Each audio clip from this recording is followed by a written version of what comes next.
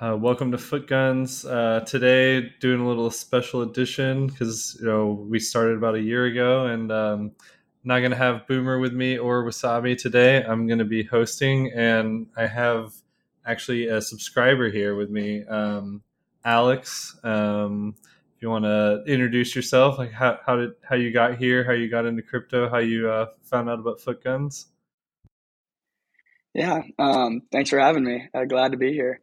Um, well, I guess my journey with Footgun started because I've been an exec subscriber for a while. Um, I had some friends who were associated with that newsletter, and so shout out to them for getting me involved with that. And so crypto and everything kind of started with investment purposes. So I got into stocks and public markets. That was kind of right before COVID happened. And then right in the middle of COVID, that Bitcoin halving in 2020 really brought my attention to the crypto space. And so then from there, I just kind of became interested in the story of crypto. Like all the big successes in tech, they have the best stories. And I just kind of got hooked on that story for crypto, the use cases, the impact it can have on our future. So then kind of from there, it became a hobby. I just kind of like trying out new projects and following the innovation and using foot guns to kind of help track, of course, prices, but also enjoying, the various articles and podcasts and guests that we're able to hear from. So did you sign up with us like right when we started? Yeah, no, I signed up from the like exec link and and kind you're of first saying time. that you like you were brand new to crypto. That's awesome. I think like you're the first person we've had on that has joined us, in this bull cycle. I think everyone else is, oh, I was here from 2017, or I was here from 2019, or whatever, even 2013. But that's awesome. This is a lot to dive into. I think, if I was coming into this from the outside right now, I'd just be like, oh my God, this is so much information. I'm glad you landed with us. We've been, it's been a bit of a struggle of like, can we provide information for people that are completely new at the same time providing, really useful information for people that have been around for a long time. So yeah, let's see. How are you like consuming foot guns? Like, are you a paid subscriber? Are you using the podcast, like reading the articles? Are you in the Discord? Yeah, so I am still a free subscriber. I'm still in college, so I'm not quite paying for it yet. And the money that I'm messing around with in crypto is not kind of pushing me to the point where I feel like I need to be as responsible as maybe some others. But I enjoy the newsletter a lot. I've been, you know, the cheat sheets are kind of just interesting to me because I'm not a very active trader, so I just kind of enjoy your insights on that.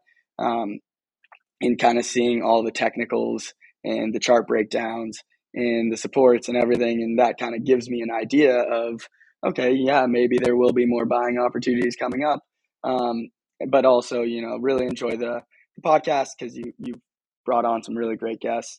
And then the articles like from the desk of a trader, that series that you've kind of had. So using those, and I don't know, it's just kind of like a great resource to gain more knowledge. That's awesome. Yeah, no, happy to. I mean, for me, Boomer and I basically just started doing foot guns because I was sending him, all these messages on Signal, like hour long like monologues, trying to explain to him things that were going on in crypto. And then we'd get on the phone and talk about the markets, whenever. It's like, okay, well, we should just be recording this because I'm trying to like teach him all these new things, and he's like, giving me relevant, like, teaching me about what's going on in other markets as well. So it just if you want to be involved in crypto, as we've learned now, paying attention to the rest of the markets, and then getting an understanding of what's going on in all these different DeFi protocols, and what NFTs are about. And then this whole recent collapse of Bitcoin with, it turns out all these people had all this leverage, and it's just been a wild learning experience, and a lot of information to take in. So for us, it's just like exciting to be a part of it and be involved with it. And then we realize that, okay, well, everyone's not spending 24/7 doing this, but we actually are. So we should just, stop every once in a while and record a podcast about it, right? Yeah, no, I mean, it's a great way to do it. I think that's definitely, that resonates with me. It's just kind of exciting to pay attention to. And of course, this is, my first bear market. So, living on crypto Twitter, just seeing what other people are saying from their experiences. And also, I don't know, I think it is really fun because once you get involved, you really do see all the action happening, even during a bear market. So it's fun to watch, some of the storylines totally fail, some succeed. Like everyone, this last bull market, all the transitory inflation was starting and everything, and everyone, Bitcoin store of value, inflation hedge, that was the narrative that they were going with for a little bit. And so then, you watch the bear market happen and you're like, okay, like on to the next one. What do we got next? How do we gain adoption? If you know the technical aspects and the fundamentals, then you kind of still see that. Maybe you can see through the bear market, but I think a lot of the people that come in, during these great surges, are there to make money. And so then when the narrative fails, they're like, oh, maybe I'm going to go somewhere else. So do you have, be willing to share as much or as little as you want to, but like, do you have friends and family that like got into this crypto thing with you? And then like, are you, how far have you gone in? Are you buying NFTs, or did you just buy like some Bitcoin, some Ethereum? Did you buy some, altcoins or whatever? Yeah. So it's definitely been, I think I started where it was just kind of a little side gig while I was investing. And then I've definitely brought some friends with me, showed them, I kind of started with, some bankless podcasts and stuff, and that really turned me on to Ethereum. And I think I've definitely dove deeper than a lot of people. I like playing around with DeFi and trying to understand kind of what's happening there. I've bought a few NFTs, but those are more like for fun. But I do enjoy kind of seeing the communities that have developed and the possible use cases in the future. So I don't know. I just kind of like trying out the trends, seeing what I like, um, testing out. Like I use the referral for a cross. So just experimenting on these L2s and seeing that the development and innovation there is just kind of exciting, and especially during the bear market, you kind of need that stuff. Um, so I've definitely I've gotten my like a good amount of experience with crypto and trying different things, which has been kind of the whole point. But it's definitely led to me being fairly invested. But it's definitely diverse across a lot of things, which has been fun. That's awesome. So you're like fully using a wallet, connecting to protocols, using them. I mean, so let me just plug Across a little bit, because I've known the developers at Across since before Across was a thing. And so then when they launched it, I was like, okay. I had some people in Badger that we're working with look at the smart contracts. We ended up putting some Badger into it pretty early on. So we knew it was fine. I think people have different opinions about which is the best bridge technology, but I knew it was better than others, and I knew the team, Mhm. so gives me some confidence. So I've been running that referral ad for some time, and then they now announced that they're going to be launching a token, and the only way to get it right now is from that referral. So many people that we don't really talk about it too much on Footguns, but we made a token, and one of the fun parts about it is you can use it in governance voting, and we've set this all up through Snapshot, a website, and then on our Discord. So if you're holding the Footguns tokens, you can vote on, say the community wants to make a decision. So we're thinking, okay, if you go and use this referral link, because that's the only way to get these Across tokens, we'll send you some Footguns tokens, and then eventually, if we get a bunch of these tokens, we could always vote to distribute them to the people who own Footguns, based on how many tokens you have or something like that, or just a certain amount to each wallet or something. It's the sort of crazy part about DeFi is like it doesn't necessarily need to be like a smart contract, right? You just can use Mhm. these tokens to do some interesting things like around governance. Like, yeah, does that make sense to you? Yeah, totally. I mean, so I've been a part of a DAO for a few, I don't know, almost a year now.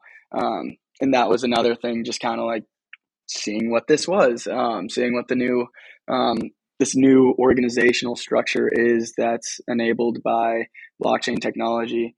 Um, and that's, it's been really interesting, just because it is difficult, this new form of organization. So I do definitely want to hear kind of, what you've thought of that experience using the Footguns tokens, and um, how uh, how easily it's been to coordinate people and really get. Because I think, a big part of it is joining a DAO like that. I think Footguns is a great opportunity.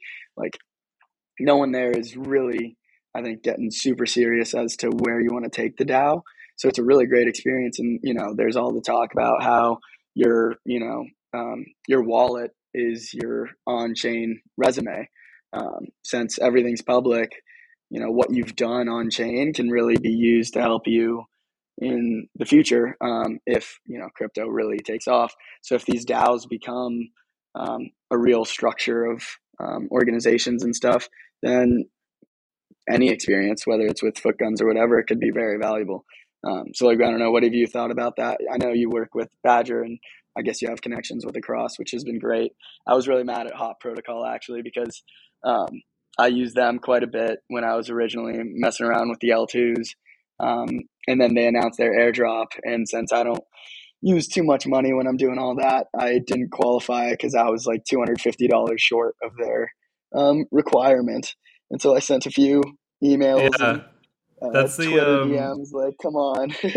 that's the whole experiment of it, right? Like, I mean, that's sort of why we decided. Well, I pushed really hard for, because we have a partnership with Liquidity on foot guns, right, with exec and I pushed really hard on him and Boomer, the three of us being the founders, that we should go, try and go down the crypto instead of just talking about crypto, like just try and do it as well, right? And so so far we've taken, I think, like 15 grand or something, basically all the money that we made from paid subs, and put it into this DAO treasury that we have. So it's paired with the Footguns token. So if you get the tokens on Polygon, you can go swap them for dollars, basically, right? So it has real value. And then we were paying for some marketing. We're not anymore, so we should be back to like cash flow positive again. And so I'll be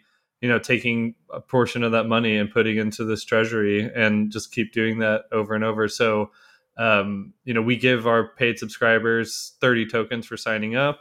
So, you immediately get some stake in Footguns, basically. And then, at that point, you can decide what to do.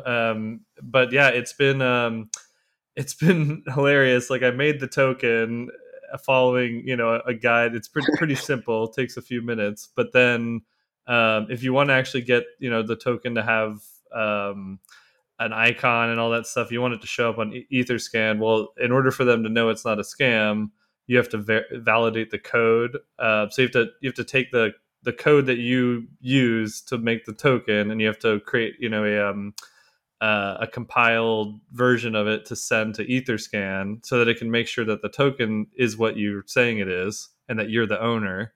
And so I lost that exact match. So what we'll have to do to make the token go forward is I'll actually have to recreate it and relaunch it, which I think it's a good opportunity, because over the last year we had I think there's over 100 token holders now. So we had a bunch of people show up, really excited when the prices were high, and then as the bear market set in, the community has been a lot less active. So I think there's a opportunity for us to relaunch the token, and sort of like you said, redistribute it out to the people that have been around for a while and stuck around, because they stuck around through the thick and thin, right? And not just when things Totally. were doing well. And then we can actually get it listed on CoinGecko and all these different websites, and then maybe start trying to use it a bit more. But in the meantime, what we did is we took the treasury and we sent it to a multi-sig, which means that it's this thing. I think they're rebranding, but it's called Gnosis Safe. I think they're rebranding to Mhm. just Safe. And so there's 5 people, myself and 4 others, all of whom I've never met before. So I think uh, as far as DAOs go, we have a pretty diverse treasury control. Where I think a lot of DAOs, like we're friends from the start or something like that. So are they really decentralized? But yeah, if the funds are going to move, 3 out of 5 of us have to agree to move the funds. And for the last 4 months or so, we've paid our intern out of that treasury, and so we've been Wow. doing multi sig transactions and sending him pay across the Polygon network. So it's pretty cool. I mean, it's like we're actually doing the thing we're talking about, right? Like I just haven't talked about it too much because price has been so intense over the last I don't know, 6 or 7 months, or maybe even longer than that. Mhm. That there's just been so much to talk about in that space. But yeah, we're pushing along, and what we really need is some more people to get involved in the community that want to just take on this challenge. Because in my mind, the point of a DAO is to have like a community that wants to do something, rather than you need a large group of people with a similar aim versus just like 3 people, right? Because otherwise, like, might as well just make a company, right? Yeah, no, of course. And I think, yeah, that's like, that's my way of looking at these things is I don't really understand it, so I'm going to go try to do it. And then you really get a lot more from that. So I'm sure remaking that coin and everything is going to be really interesting. And that's another good point about, the DAO that I said I'm a part of. We could call it a DAO all we want, but I think it's more of, maybe an on-chain organization is a better term, because we are all friends. We control the treasury and everything. And so it's a great experience just in terms of learning the way that a DAO can function. Um, but it sounds like yours actually does a better job of approaching that decentralization factor. And hopefully, if a cross ended up taking my transfer, then I can get some Footguns tokens and Yeah, I join in on the think fun there. But yeah, there was some error that happened, but I guess I was able to send them the transaction that you sent me from Etherscan, and their support said, "Oh, we can get all the info we need out of this, and we have your guys' wallets, and we'll figure it out." So yeah, I great, haven't looked since that's then, awesome. but apparently it's going to come through. And yeah, that's the cool part about blockchain is if something reasonable went wrong, they can diagnose it pretty quickly. All they need to do is look at the transaction, see what happened. Yeah, no, 100%. There's a lot fewer steps involved, which is nice. So then, say you make the Foot on the token and you're able to get it onto Etherscan, it gets on CoinGecko. You have the Gnosis Safe. Where do you kind of see this new organization that's partially attached to the newsletter and stuff? Do you see it kind of being like that? I know like Bankless has a token. So is it kind of like you're a part owner of the media company, or where do you kind of see that token going? Yeah, yeah. I mean, I don't know how Bankless has structured their. Maybe I should go read how they structured their DAO. But yeah, I mean, in my mind, if we could basically say that we'll take revenues from the news organization and send it into the treasury, and you could either, I mean, the way that I was thinking about doing it was doing like a partial token buyback. And I don't, I got to read the SEC recent things about Coinbase or whatever, and because there's like a Yeah, way that you have to do it where it's like, it's a security, and maybe that's what we do. Maybe we just go and register it as a security. See if that would be a fun route to take. I mean, that's part of some of the things Boomer and I have talked about. I think in the private podcast, or at least on the phone, is just like, well, let's just take this thing as far as we can go, and it would be interesting if we got well, you into end up some learning a lot sort of from it. trouble, and then we could report about it, right? Yeah, totally. That's great. Yeah, I mean, yeah, like you're gonna learn so much from it no matter what. So that'll be really interesting to see. Yeah, so I guess ideally you could essentially take revenue from the business, buy these tokens, and then there's all these different protocols like Curve and Balancer that offer these yield incentives on top of yielding tokens. So then you could say, okay, look, we have a decorrelated or semi correlated revenue coming in from this newsletter into this token. Let's get it up on these different protocols and start mining their tokens with it, right? Earning their influence tokens and stuff like Convex or Balancer or anything else that shows up on Polygon. And I'm yeah, keeping it on Polygon because it allows you to literally do swaps of like $5-10 without just getting completely screwed like you would on Ethereum when it gets busy. yeah, no, that's where the DAO that I've been participating in, I guess lives, is on Polygon. So what is I know we kind of use DAO House to help organize the proposals. Is yours? Are you guys just kind of doing Discord and a Gnosis safe, or what? What kind of makes up the Yeah, DAO?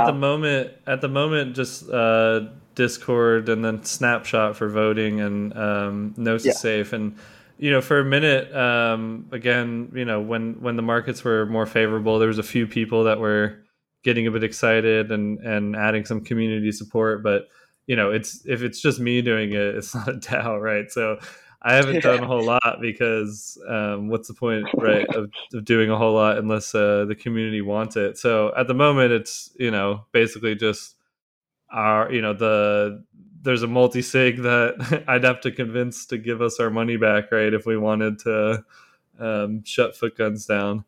of course. Yeah, no, I mean now's when you build, and then ideally the next cycle comes, and it really has more traction to gain. So I don't know. That's really interesting, though.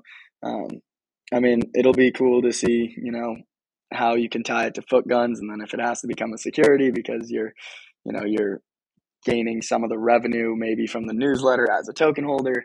So I don't know. It gets pretty complicated from there, and that's when it gets all over my head. But I think tokenomics and governance is really um, something that is going to be kind of the hot topic up next. Like we're building out these L2s, DAOs are kind of in their infancy, and no one really knows what the best method is for governance. It makes me think about kind of like the iron law of oligarchy, where it'll start, all decentralized and it'll look good, but then whether it's the big players or just people that are able to buy most of the tokens, um, usually the power ends up concentrated in a small group's hands. So it'll be interesting to see how a lot of these DAOs attempt to get around that, and if a lot of them end up kind of consolidating. I don't know. I know you're involved in Badger DAO as well. They of course have the Badger token, which corresponds to, I believe, governance within the DAO. So, kind of, what has your role been within that, and how do you see the governance working there? Yeah, I mean that's sort of why I think having foot guns is also fun. Is it's like my like baby DAO, right? It's I'm trying to not do anything with it too quickly because I'm working at Badger, and I think Badger has been one of the most successful DAOs in the sense that it's still around, still has products that are making money, and has community, like a really really strong involved community, especially after this whole I mean, I guess Badger's almost been around for what, like a year and a half or longer now. Yeah, So in crypto terms, like it's starting to feel pretty ancient, right? yeah, no, But at that point, yeah, but the way I got involved was originally just like I, like you said, people are like looking at on chain, like what you're doing with your wallets and stuff. So because I had been using Sushi Swap and Uniswap early on, I got this Badger airdrop, and then it was pretty simple for me to come up with a thesis because they were like, okay, well, we're going to be allowing people to deposit Bitcoin, and then we're going to like auto compound these yields for you. And at the time, Ethereum was getting expensive to use, and so it's like, okay, that was a pretty easy thesis, and there Hmm. was really nothing else like it. I mean, I think Yearn at the time had a vault, and I don't know. I guess Badger maybe was like compounding that or something. So I didn't even like at the time know where the yields were coming from, but it's just like, okay, the concept sounds great. I got these Yeah, of tokens. course. Let me buy a little bit more, and then it went up, and then they released this Dig product, which was there was this thing called Ampleforth, which was a rebasing like stable coin. So it tried to look at its supply and adjust its own supply, either contracting or expanding it based on how far away it was from a dollar peg, which now we've learned all kinds of lessons now about algorithmic Yeah. stable coins. So really early on, Dig got released, which was just that, but like pointing to Bitcoin instead of pointing to the dollar. And it actually, I think it went up to like $100,000 a token. So for everybody that says Bitcoin didn't reach 100K, but it's a rebasing token did. And then The loose peg. the big issue with these rebasing tokens is they end up expanding the supply like way too much, and then the market loses faith, and it goes through this sort of vicious cycle. I mean, the same thing that we saw happen with Luna, right? Like, but maybe a little bit slower. Mhm. So Yeah. so I once I was involved with like sort of trying to fix Dig from a community perspective, being like, hey, this isn't working, here's some things we could try and do. And then I ended up Badger, like through a governance, they call them BIPs, Badger Improvement Proposals, that they do with the voting of the Badger token. So token holders Mhm. can vote on these proposals on chain, and then they get enacted. So this one was to create a council. So it's some people from the community could be a part of this. Like I think at the time it was 9 people, it might have been 7. And it was sort of loosely set up, but the idea was that BIPs are really slow, and I think at the time Badger had like $2 billion deposited, and everything was Wow. moving really fast. And they were like, "Hey, there's all these decisions that need to be made, and they need to, we need to somehow represent the token holders, but not, so that way the token holders don't have to vote on every tiny little decision, but they're still, being represented in governance." So we created, or they created, because I wasn't there at the time, this Badger Council, and then so I joined that as a community member and started voting on various things. Like if they released a new product and they wanted to send like I don't know, 3,000 Badger tokens or something, some small amount of money as an initial alpha beta test of this thing, we would let that go through, or moving some of the treasury funds around and something like that. And so I did that for almost, I don't know, 4 or 5 months. And through that, I just kept expressing my background and desires around wanting to help them manage their treasury a bit more. And I ended up getting hired on by the team to focus on this new thing of governance, which we ended up getting passed. It took us almost 6 months to get it passed, but Wow. and you can go read it on the Badger forums. But it's establishing this Treasury Council that created another team. This is of 8 people that manage the treasury funds of Badger. So they have limits around what they're allowed to do, so they can't just like go buck wild on it. And they have this a very strong process that they have to follow, where you have to, which I end up being the person that writes a lot of them, is you have to write what you want to do with the money, how how you're going to recoup the investment, what do you expect it to return. And then there's a voting process on that. And then finally, because all these people are on a multi-sig, nothing can then get done unless all of them actually agree to execute it through a gnosis safe. And then those Mhm. treasury decisions get posted on the forum for the community to see. And so, the community could always see something they don't like, and then pass a BIP to stop that behavior, or to stop an individual decision or something like that. So yeah, that's like the long journey into Badger. And No, that was along the great. That way, was really like, helpful. yeah, there's just been a lot of change, like across DeFi, across DAOs. Like, people are trying to figure out like how to do it right. What needs to be decentralized, what's functional, what's dysfunctional. It really is like a huge journey. Yeah, no, and I'm sure that's been, an incredible experience. I like the kind of that idea of almost like delegates or representatives. I know Optimism with their airdrop, you collected your tokens and then you had to select a delegate that you wanted to, have the voting power of your tokens. Um, and so I kind of think that's at least an interesting step. I don't know if that's the solution, of course, but the idea of this council, this set of representatives that don't hold up all the voting processes, and the community still is totally open to see all the proposals, put their opinions on it, but it just kind of can speed up, I think, a lot of those governance procedures. So that's really interesting. I mean, so can you tell me a little bit more about, Badger as a DAO? I know that they're, bringing Bitcoin into DeFi.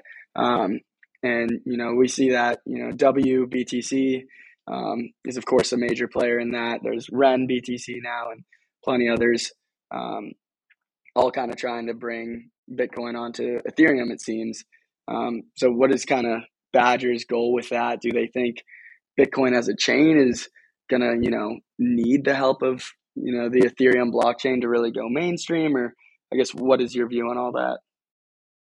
Yeah, I think my personal take, and Badger being a DAO, there's not really like I think there's a bit of unified message within our marketing, but Mm-hmm. maybe not some well written thing at the moment that's like the token holders have never passed some motto or something like that Badger will follow. I think for me personally, that yeah, you want to bring Bitcoin to where the money is and where the action is. And if you're a Bitcoin sort of maximalist, and you believe that Bitcoin is like the best money, and that it's freedom money and whatever, well you need a place to exchange it. And it even if you're not exchanging it for fiat or whatever, well, you might be wanting to exchange it for contracts, right, of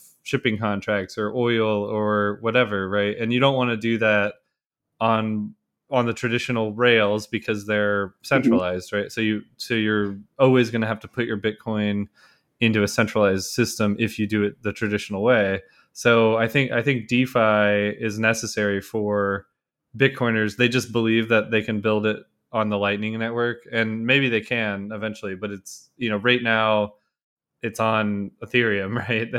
I mean, Yeah. almost all of the DeFi is on Ethereum, and I was listening to something the other day talking about how no one was using Bitcoin to buy NFTs, and it's like, well, yeah, we need to bring more Bitcoin onto the Ethereum network so that people can use it to buy NFTs if that's what they want to do. And yeah, so yeah, I do think that right now, showing that Bitcoin is useful technology because you can bring it on Ethereum, right? Like, to me, is showing a use case for Bitcoin. And one of the most highly traded, I think, the most highly traded pairs on Ethereum is Bitcoin and Ethereum, right? So I think the market sees it too. It's just yeah, everyone got really, really excited with all these altcoins going up. The Bitcoin dominance has slightly been ticking up recently. I kind of think that there's a chance for some Bitcoin outperformance in the midterm, and people remembering that Bitcoin is a thing still, and the thing that sort of got us all here. Yeah, no, for sure. I mean, I don't, I guess, I looked up the Lightning Network and Bitcoin, all that information right before this, before we started recording, because I know you're involved in Badger, so I was looking into that, and I know there's about 4,000 Bitcoin on the Lightning Network currently, and almost 300,000 on Ethereum just in WBTC, and there are other forms. So it's definitely, um, showing that this could be a better use case than the Lightning Network. As much as the Lightning Network makes sense, maybe for payments and stuff, and it's still really cool to see the development and the growth there. But I think that I get it's troubling to see the Bitcoin maximalists just really shoot down other assets, like when they want Ethereum to be labeled as a security. Like, it just is not good for the the industry, the space as a whole. So it's been kind of interesting to see from that point. And due to my enjoyment of DeFi and stuff, I've definitely come to favor Ethereum a little more, just I guess because of kind of the story that it tells. It's more exciting, I guess, more often. The halving cycle is very exciting, but Ethereum, there's all this development and all these developers building, which is exciting. Um, so do you not think, I don't know, I guess for me, like the merge coming up is really this catalyst that few people seem to understand, which is why it might not be the catalyst that Ethereum maxis are hoping it'll be. Um, but it does seem like every um, bull cycle, Bitcoin starts it, and then others outperform, and then the bear cycle, Bitcoin outperforms. Do you think the merge can change things, or do you think Bitcoin is Bitcoin? There's a reason why it's number one. Yeah, I mean, does Ethereum flip Bitcoin? I think like in the long run, it should theoretically flip Bitcoin if Bitcoin is the money layer and Ethereum's like the ends up being the processing layer where you have all the Mhm. derivatives basically. But no, I mean that's probably going to take forever.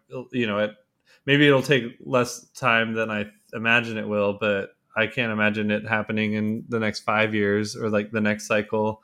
Mhm. I do think that the merge, the ETH merge event is a classic, like buy the rumor, sell the news. Yeah, just get long Ethereum, and then as soon as the merge is announced, sell it all because Mhm. that's just how markets go, right? Markets like to anticipate events, right? So they're like, I heard somebody, I was like on CNBC this morning saying like, oh, markets hate like uncertainty, and it's like, well, that's they're all they're doing is trying to like discount and predict the future, right? So they Of need course, yeah. they want something to focus on, and the merge is a great thing for them to focus on. So yeah, I mean, that's my plan, right, is to hold on to some Ethereum until the merge is announced and sell it. I think as far as like from a tech perspective, I'm interested to see what happens. I think it's such a complicated change. I mean, there's proof of stake networks that are running. I think Tezos is proof of stake. Um, Mhm. so I don't know. I mean, is it good for developers? I don't write enough Ethereum code to know Yeah.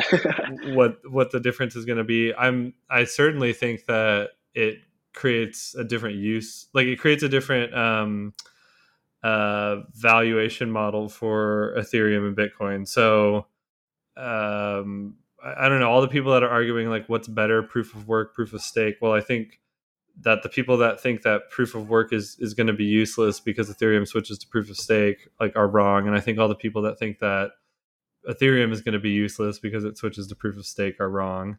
That Bitcoin is a useful proof of work network, and that Ethereum, if it thinks that it wants to go change itself, then like have at it. But that's the risk. That's the bet you're getting into with Ethereum, right? Is like you want it to change, Totally. you want it to be exciting and try new things, but that's not the bet you're getting into with Bitcoin, right? You want it to just be sort of the boring, digital rock. No, yeah, I like that. And yeah, thanks for getting into it. That was definitely mostly for my entertainment. Just because of really, it's been interesting to kind of see all the progress that's been made.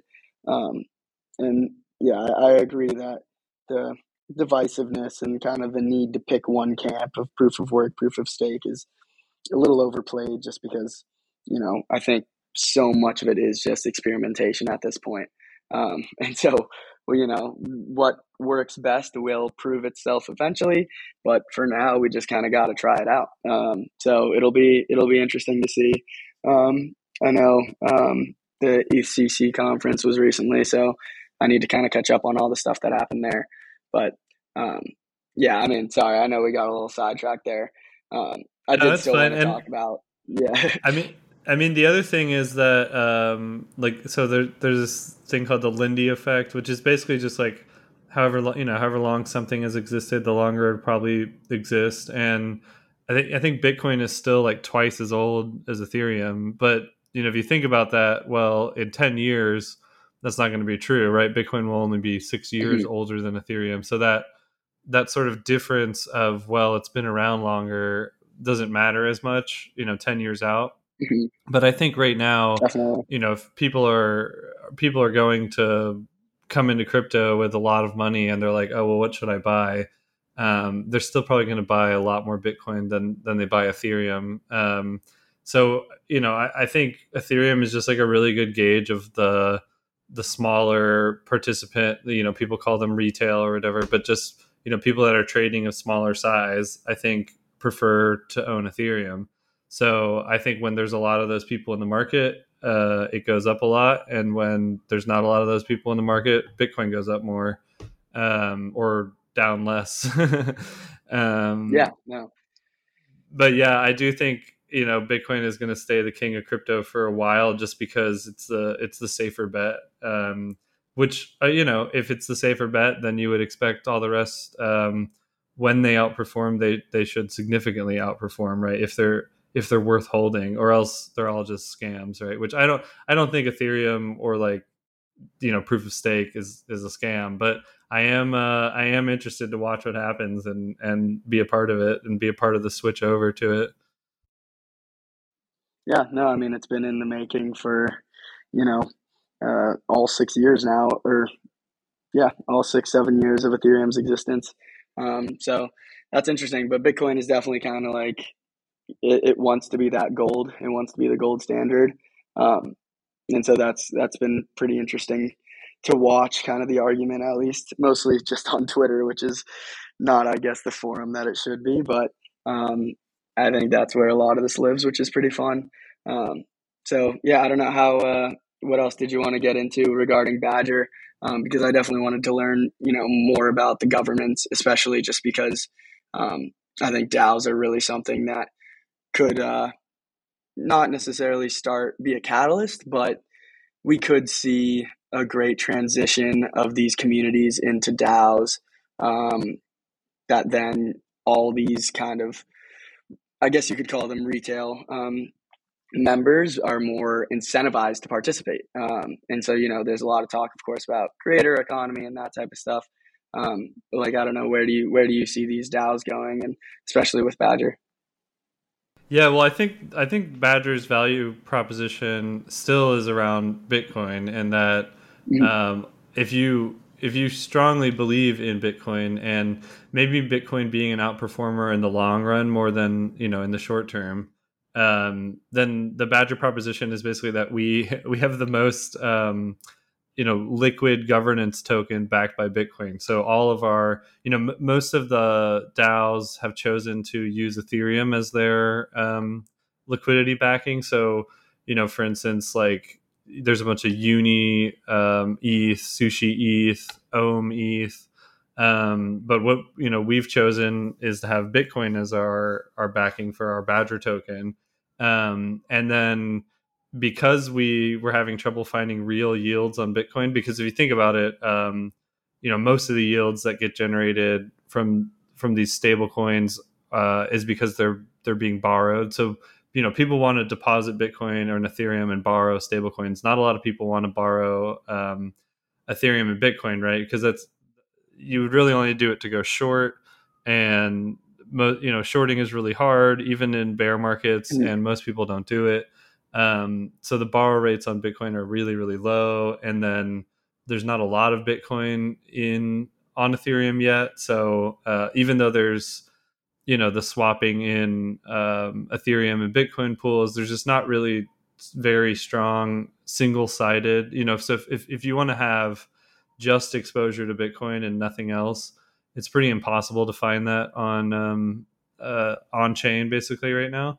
Hmm. So what Badger's focused on is these yield systems and influence systems, specifically Convex and Aura, where if you hold these tokens and they're locked in these vote lock contracts, you can vote with your power on these different pools that are earning bribes, and what those bribes are they're coming from like other DAOs.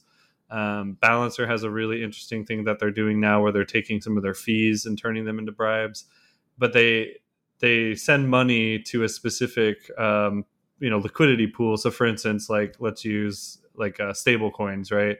There's a pool that has a bunch of stable coins in it.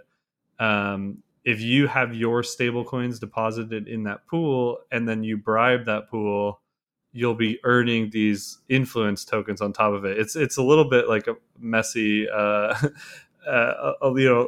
maybe too many moving parts, but it's the system we've Yeah. ended up in. So what Badger does is collects these influence tokens or allows you to deposit them as the user into these smart contracts.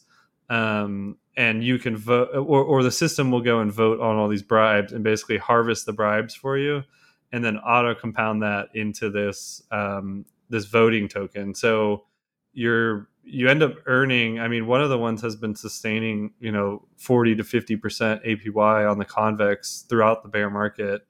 The Aura is sort of brand new, so the yields are a lot lower on it, but we're basically we're emitting Badger to it so that we can get more of it.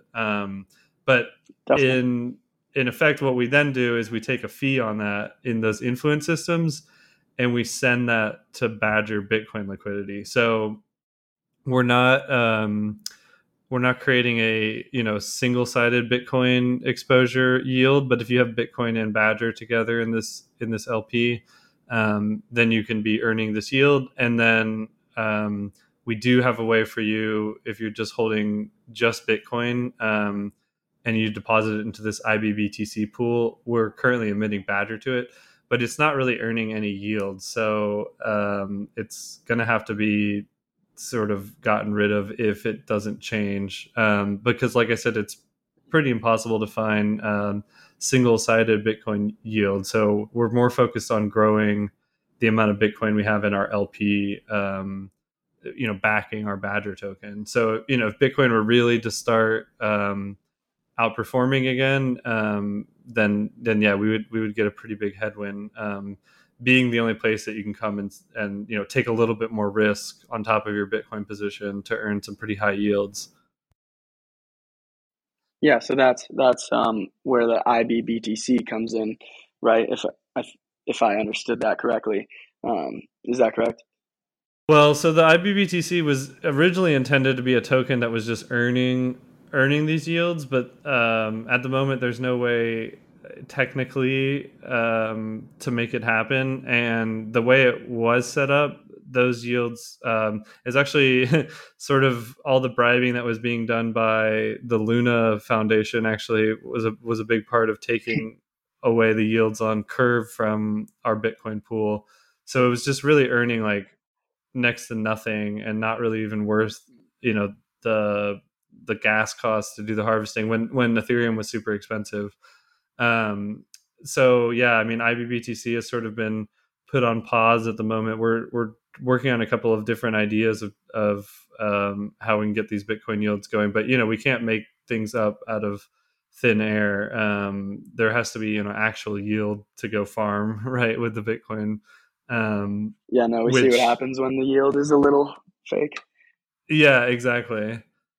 So yeah, so that's why I'm saying we've ended up setting up this like much more complicated systems that are pulling essentially fees out of different exchanges and using those fees to send yields to this Badger Bitcoin pool. Which essentially is taking money from like the inefficiencies of people bribing. So yeah, it's what we got at the moment. It's all we can find.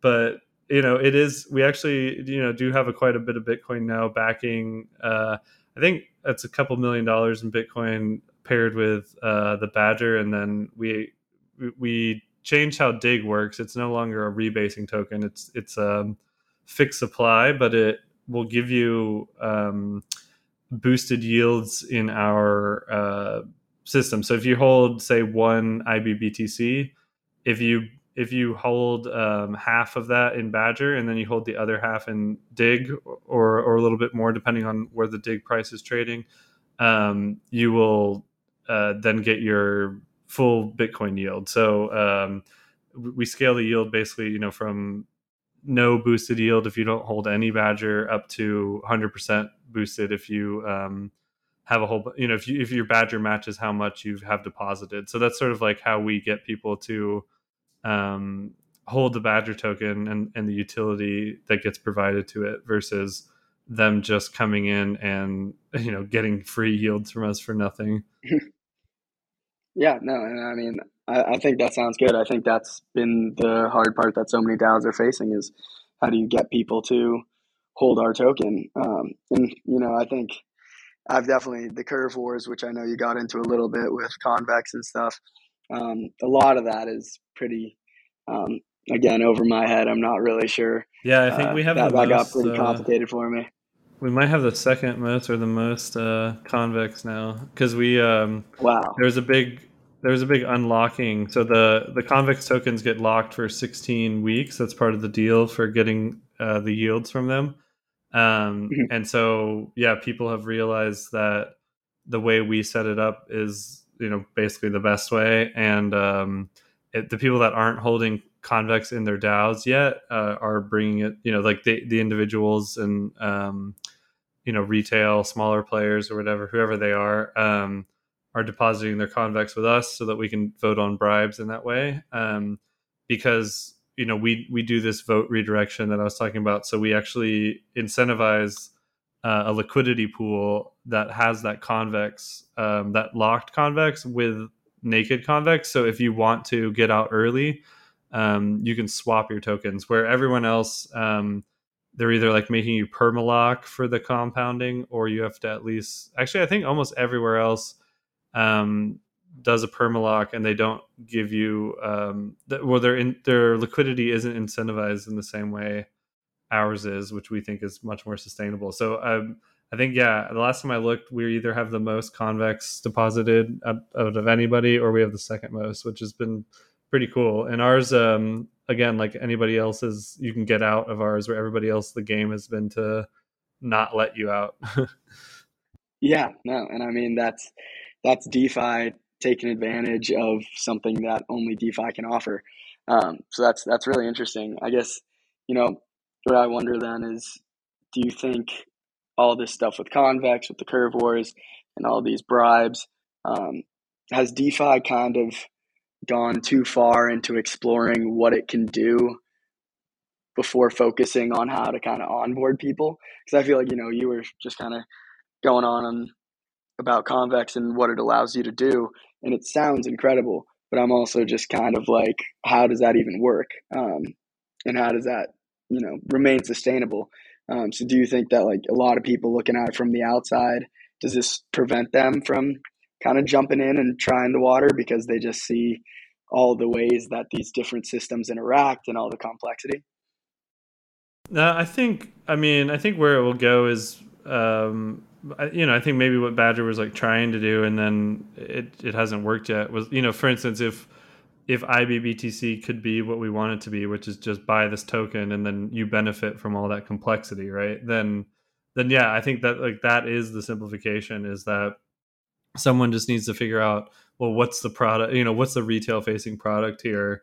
And until then, the smart retail investors with, I think honestly you probably need to have like at least 5K, if not more, that you're wanting to go in to these systems before it's really worth it, just based on the fact that you could Yeah. get screwed by like Ethereum gas costs, which will really eat into your yields, or you could also get screwed by bad prices in the market, which I think, honestly, right now the prices are pretty good in the market. Well, I mean, yesterday you could have bought some convex for $5.50, and now it's at $7. So yeah, Jeez. see if you see one of these tokens and they're relatively cheap, then yeah, I mean maybe that's a an opportunity for like a retail person to get in and explore. But I do think that yeah, if you want to get in the current state, you got to do some digging. And I mean that was kind of what made me keep going. Is I was like, well, this is in the this is really DeFi beta, right? Like everybody talks about like DeFi 2.0, DeFi 3.0, like it was alpha, and now like maybe we're in beta. So yeah, I think as a user, if you spend the time to learn all these things, you can actually get paid pretty well to beta test for them, right? So you're putting your funds at risk and you're trying all these different things, but um, yeah, you get to put demand on these systems and find out like, okay, is this yield actually sustainable? And if you do it right and you sell some of your tokens and not just like hodl or whatever, then you can make some real money.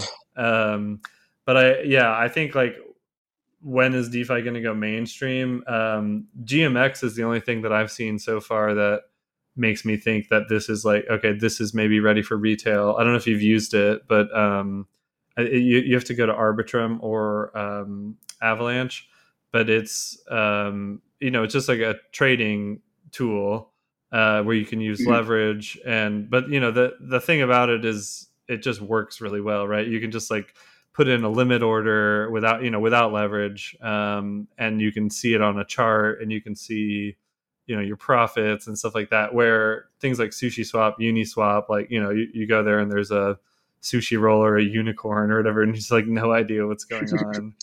Yeah. Um, so yeah, I think No, I've GMX might bring some people in.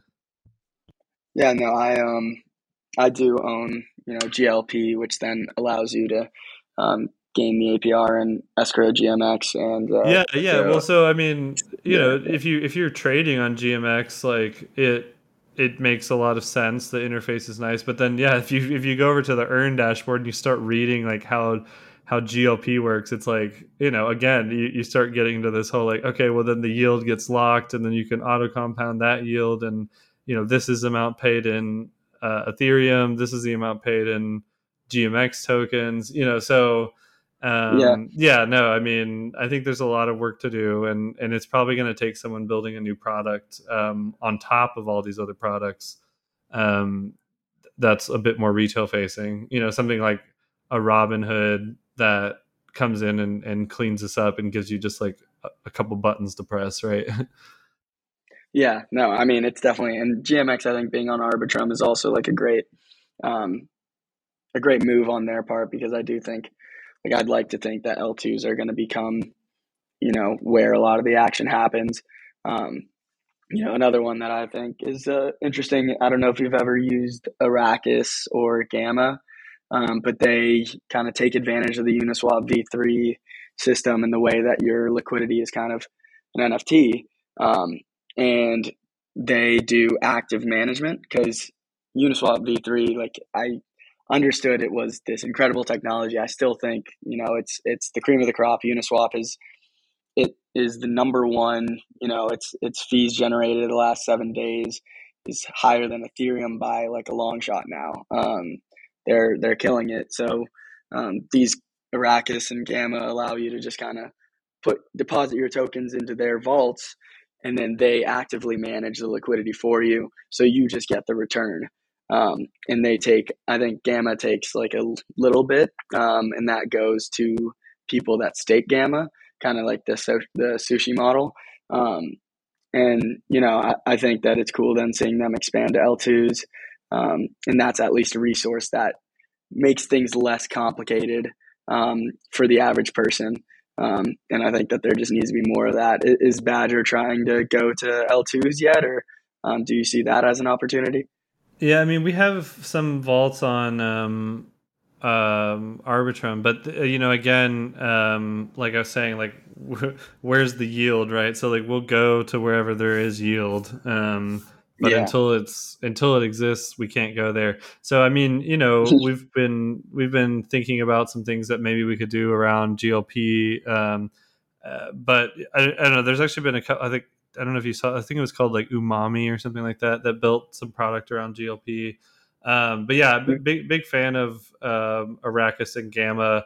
Um, I don't know if you remember when I wrote that article about ICE, popsicle finance before before everything turned out to be run by questionable folks. Criminal. That Yeah. popsicle was supposed to be exactly what Arrakis and Gamma are, which is this Mhm. managed Uni v3 liquidity. So that's why I was so excited about popsicle originally, because it's just like, oh yeah, that's going to be huge. My only where I'm at now around it is that I would like to just watch, sit and watch their performance for a while and see if it works, because Mhm. it's a pretty challenging thing to do. What we've done with our liquidity at Badger is we have it deposited into different Uni v3 ranges around the current price, and then we leave. So I think we have 4 different bins. There's one up right now that's about 50-50 Badger Bitcoin. Above that is 2 things of Badger that are will support the price moving from one range to the next, and then underneath it is a bunch of Bitcoin single sided deposited, which with the way Uni v3 works, it really increases the amount of liquidity, doing it that way versus dumping it into just like a full range Uni v2 pool. Mhm. So Definitely. again, that's like I was saying earlier, Badger has one of the best and most liquid governance token backed by Bitcoin. I think pretty much out there. I don't think anybody's anywhere close outside of DeFi, and no one's close inside of DeFi. Yeah. No, I mean, it sounds like you guys have done a lot of the right moves here. And I think taking that different approach is really interesting. Um, I know Badger's always kind of had its focus on Bitcoin, but I think since everyone's building on Ethereum, they you know just go to ETH as kind of this crutch. So I'm excited to see kind of how Badger takes advantage of that. Yeah, no, and I do think that there's going to be a lot more Bitcoin flowing onto ETH. So yeah, last few minutes here, because we've been going for about an hour. Did you see the markets today at all? Did you have a chance? I last I checked, I know like we were up big, double Yeah, digits yeah. ETH, and I was. Bitcoin I was mean, yeah. I don't really, put the news on or listen every once in a while. I know that I think FOMC was supposed to say something today or something. So for me, it just like, okay, well, did the market like what was said? Like, I don't really care what was said. And then, was this even a reaction to that? I mean, if you look at the Bitcoin daily chart, the price is just sort of chugging along in the same sort of band that it's been in. But yeah, I mean, the individual candle today was pretty huge. I mean, it's up. Bitcoin's up 7% and Ethereum's up 9.5%. So Wow. certainly, happy to see it, but pretty skeptical of all these pumps in this kind of market. Still, I'm a little bit cautious, even though I've deployed a lot of capital into Bitcoin and Ethereum recently, and I'm sort of planning on sitting in it until we sort of fail to get above $25,000. I think for Bitcoin, for now, and I'm watching Ethereum really close, because that last sell off, Ethereum really front ran the sell off, right, and started selling off first. Definitely. So if I see Ethereum getting weak again, I'll probably get back into a bit more stable coins. But yeah, I don't know. These these markets were brutal. It's cool that you're sticking around and chatting with us in Trying the to. middle of the bear. Yeah, no, I mean it's fun, and like days like this, it's just kind of, yeah. I'm looking now. Matic is up 19% the last 24 hours. Like it's really nice to see that, but you just kind of got to try to at least stay long term because it's a little too much right now.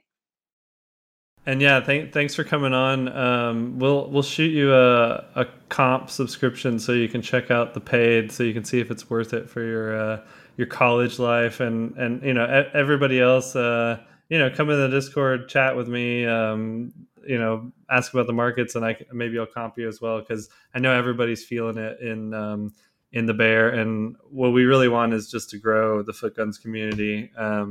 So yeah, come on by and see what else we got to offer. Especially, I really like the Discord. I'll put a link in the podcast again. It's just a really great place to share your thoughts and learn from other people. Not just me, but other community members. Yeah, no, I mean, you guys have done a great job. Thanks so much for having me. This was a lot of fun, and really excited to see what Foot Guns becomes in the next few years. Yeah, yeah. Excited to have you sticking around with us. All right, I'm gonna go ahead and press stop now.